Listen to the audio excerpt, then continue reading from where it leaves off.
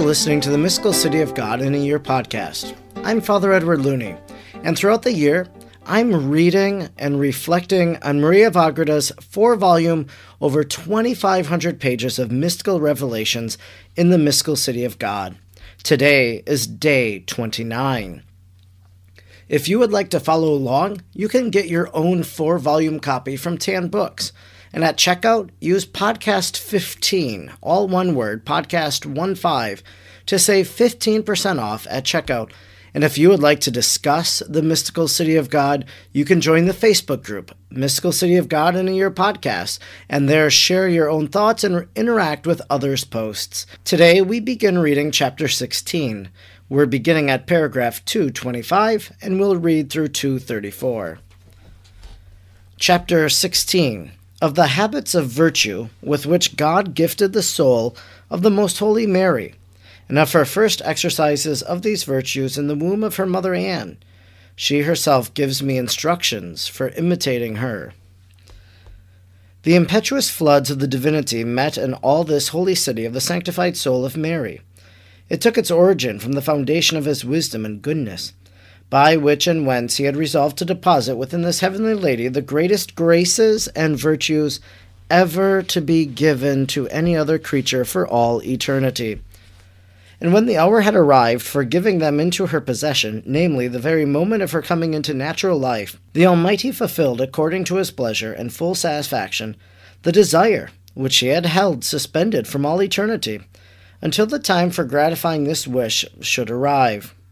The most faithful Lord executed his design, showering down all his graces and gifts in the most holy soul of Mary at the time of her conception, in such an overpowering measure as no other saint, nor all of them combined, can ever reach, nor ever human tongue can manifest. Although she was adorned as the bride, descending from heaven, endowed with all perfections, and with the whole range of infused virtues, it was not necessary that she should exercise all of them at once, it being sufficient that she exercise those which were befitting her state in the womb of her mother. Among the first thus exercised were the 3 theological virtues, faith, hope, and charity, which relate immediately to God. These she at once practiced in the most exalted manner, recognizing by most sublime faith the divinity with all its perfections and its infinite attributes, and the Trinity with its distinction of persons. This knowledge by faith was not impeded by the higher knowledge which God gave her, as I will soon demonstrate. She exercised also the virtue of hope, seeing in God the object of her happiness and her ultimate end. Toward this her sanctified soul at once hastened and aspired with the most intense desires of uniting herself with God, and without having for one moment turned to any other object or tarried one moment in her upward flight. At the same instant also she put into action the virtue of charity, seeing in God the infinite and highest good, and conceiving such an intense appreciation of the divinity that not all the seraphim could ever reach such an eminent degree of fervor and virtue. The other virtues which adorn and perfect the rational part of the creature she possessed in a proportion corresponding to the theological virtues. The moral and natural virtues were hers in a miraculous and supernatural measure, and in a still more exalted manner was she possessed of the gifts and the fruits of the Holy Ghost, in the order of grace. She had an infused knowledge and habit of all these virtues, and of all the natural arts, so that she knew and was conversant with the whole natural and supernatural order of things, in accordance with the grandeur of God. Hence, from her first instant in the womb of her mother, she was wiser, more prudent, more enlightened, and more capable of comprehending God and all his works than all the creatures have been or ever will be in eternity, excepting, of course, her most holy Son. And all this perfection consisted not only in the habits which were infused in her in such a high degree, but in the acts which she exercised, and corresponds with the excellence of her state, and in proportion to the activity of the divine power. Therefore her perfection was not circumscribed by any other bounds, nor was subject to any other limits than God's divine and most just pleasure. Since much will be said in the course of this history of all these virtues and graces, and of their exercise, I mention only here a little of that which she achieved at the instant of her conception, by the help of the infused habits and the actual light bestowed upon her. In the exercise of the theological virtues, as I have said, and of the virtue of religion, and of the cardinal virtues consequent upon it, she perceived God, as he is, and as the Creator and Glorifier. In heroic acts, she reverenced him, praised him, gave him thanks for having created her, loved him, feared him, and adored him, offering sacrifices of worship, praise, and glory because of his immutable being. She recognized the gifts which she had received, although some of them were yet hidden to her, and she gave thanks with profound humility and prostrated herself immediately in the womb of her mother, though yet in a body so small, and by these acts she merited more than all the saints in the highest state of perfection and sanctity. In addition to the facts of faith, she possessed other knowledge of the mystery of the divinity and of the most holy Trinity. Although in this instant of her conception she did not see him intuitively as the saints, yet she saw him in abstraction by a light and vision, which, though inferior to the beatific vision, were nevertheless superior to all the other virtues in which God can manifest himself, or does manifest himself to the created intelligence. For there were shown to her images of the divinity so clear and manifest that she understood the immutable being of God, and in him all creation with a greater light and clearness than any creature ever is understood by another. And these images were like a shining mirror from which was resplendent the whole divinity, and in it all creatures, so that in God she saw and recognized by means of this light and by means of these images of the divine nature all things with a greater distinctness and clearness than was possible by the images of the infused science already vouchsafed her. In all these different ways was laid open to her, from the very instant of her conception, the vision of all men and angels in their hierarchies, dignities, and operations, and of all the irrational creatures with their natures and conditions. She saw the fall of the angels and their ruin, the justification and glory of the good ones, and the rejection and punishment of the bad ones, the first state of Adam and Eve and their innocence, their deception, their guilt, and the misery in which the first parents were thrown on account of it, and in what misfortune the whole human race was cast through them, the divine resolve to repair it, the preordaining and the disposing of the world, the nature of the heavens and the stars and planets, the condition and the arrangement of the elements. She saw purgatory, limbo, and hell. She saw how all these things, and whatever is contained in them, were created by the divine power, and were maintained and preserved by the infinite goodness, without having need of any of them.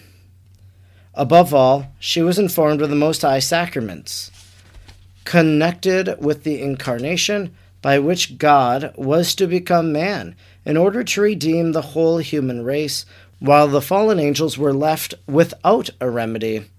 In correspondence with this wonderful knowledge of her most holy soul, at the instant of its union with the body, Mary exerted herself by eliciting heroic acts of virtue, of incomparable admiration, praise, glorification, adoration, humility, love of God, and sorrow for the sins committed against him, whom she recognized as the author and end of these admirable works. She hastened to offer herself as an acceptable sacrifice to the Most High, beginning from that instant with fervent desire to bless him, love him, and honor him, because she perceived that the bad angels and men failed to know and love him. She requested the holy angels, whose queen she already was, to help her to glorify the Creator and Lord of all, and to pray also for her. The Lord in this instant showed her also her guardian angels, whom she recognized and accepted with joyful submission, inviting them to sing canticles of praise to the Most High alternatively with her. She announced to them beforehand that this was to be the service which they were to render her during the whole time of her mortal life, in which they were to act as her assistants and guards. She was informed, moreover, of her whole genealogy and the genealogy of all the rest of the holy people chosen by God, the patriarchs and prophets, and how admirable his majesty was in the gifts, graces, and favors wrought in them. It is worthy of admiration that, although the exterior faculties of her body at the creation of her most holy soul were hardly large enough to be distinguished, nevertheless, in order that none of the miraculous excellence with which God could endow his mother might be wanting, he ordained by the power of his right hand that in the perceiving the fall of man, she shed tears of sorrow in the womb of her mother at the gravity of the offense against the highest good. In this wonderful sorrow at the instant of her coming into existence, she began to seek a remedy for mankind and commenced the work of mediation, intercession, and reparation. She offered to God the clamors of her ancestors and of the just of the earth, that his mercy might not delay the salvation of mortals, whom she even then looked upon as her brethren. Before she ever conversed with them, she loved them with the most ardent charity, and with the very beginning of her existence she assumed the offices of the benefactress of men, and exercised the divine and fraternal love enkindled in their heart. These petitions the Most High accepted with greater pleasure than the prayers of all the saints and angels, and this pleasure of God was also made known to her, who was created to be the Mother of God. She perceived the love of God and his desire to descend from heaven in order to redeem men. Though she knew not how it should be consummated, it was befitting that God should feel himself impelled to hasten his coming on account of the prayers and petitions of this creature, since it was principally for the love of her that he came, and since in her body he was to assume human flesh, accomplish the most admirable of all his works, and fulfill the end of all other creatures. She also prayed at the moment of her conception for her natural parents, Joachim and Anne, whom she knew and God before. She had seen them in the body. Immediately she exercised the virtues of love and reverence and gratitude of a daughter, acknowledging them as the secondary causes of her natural being. She made many other petitions, in general and for particular objects. By aid of the infused science given to her, she began to compose songs of gratitude in her mind and heart for having at the portal of life from the precious drachm which we all have lost in our first beginning. Luke 15:9. She found the grace which issued forth to meet her. Ecclesiastes 15:2. She found the divinity which met her at the threshold of her existence. Wisdom 6:15. Her faculties of body and soul found at the instant of her creation the most noble object which attracted and entranced them, for they were created solely for it, and as they were to be hers entirely, it was proper also that the first fruits of their activity, which were the knowledge and love of God, should be devoted to that object. In this queen there is no existence without knowledge of God, no knowledge without love, and no love without its merit. Nor was there in her anything small or measured merely by the common laws or by the general rules. Great was she, altogether, and great did she come forth from the hands of the Most High, in order to proceed and arrive at such an excellence of being, that God alone would be greater. O how beautiful were those steps of thine, daughter of the King, since with thy first one thou didst reach the Godhead. Canticle 7:1. Twice beautiful wert thou for thy grace and beauty. Canticle 4:1.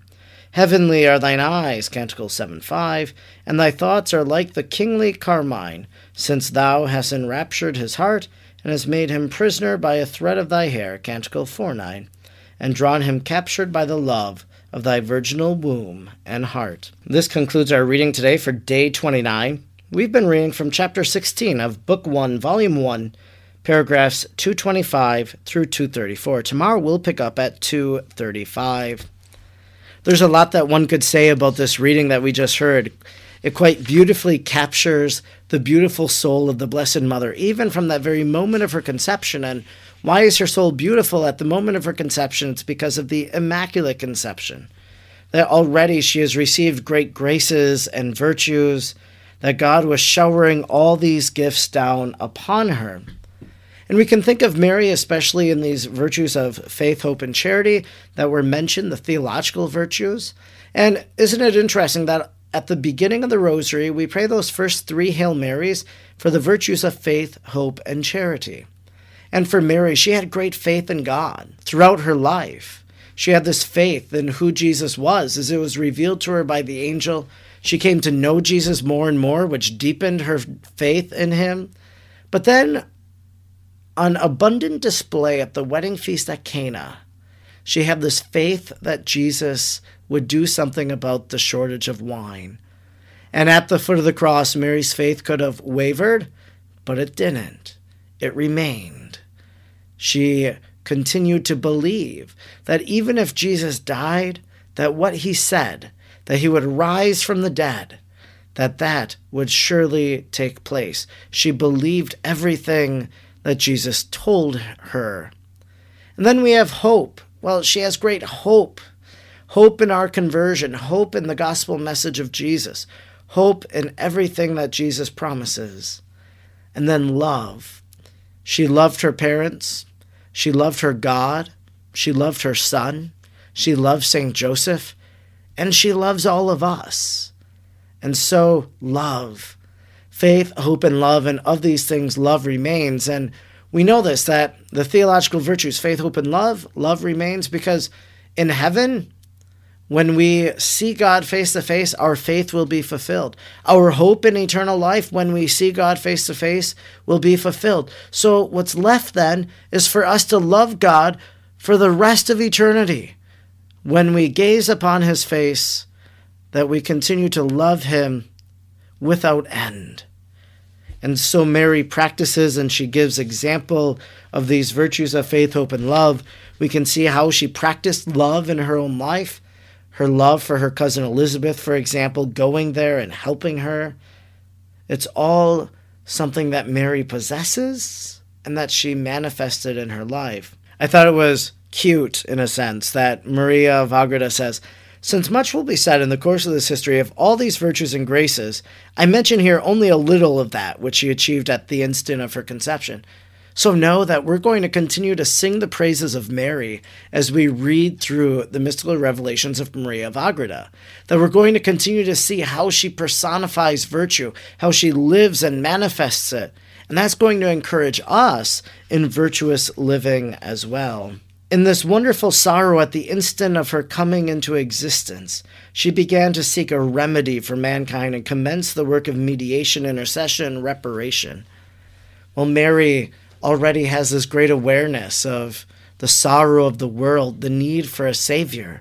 And so as a child, she's going to already anticipate the coming of the Savior of the world. And then finally we heard, by aid of the infused science given to her, she began to compose songs of gratitude in her mind and heart for having at the portal of life found the precious drachm which we all have lost in our first beginning.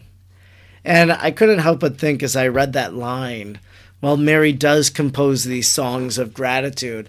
She's going to learn that song of Hannah, and she's going to make that song her own, as she says, "My soul proclaims the greatness of the Lord. My spirit rejoices in God, my Savior." Maybe something you might want to sit with today. What was the prayer life of Mary like? How did she praise God in her daily life? How did she pray?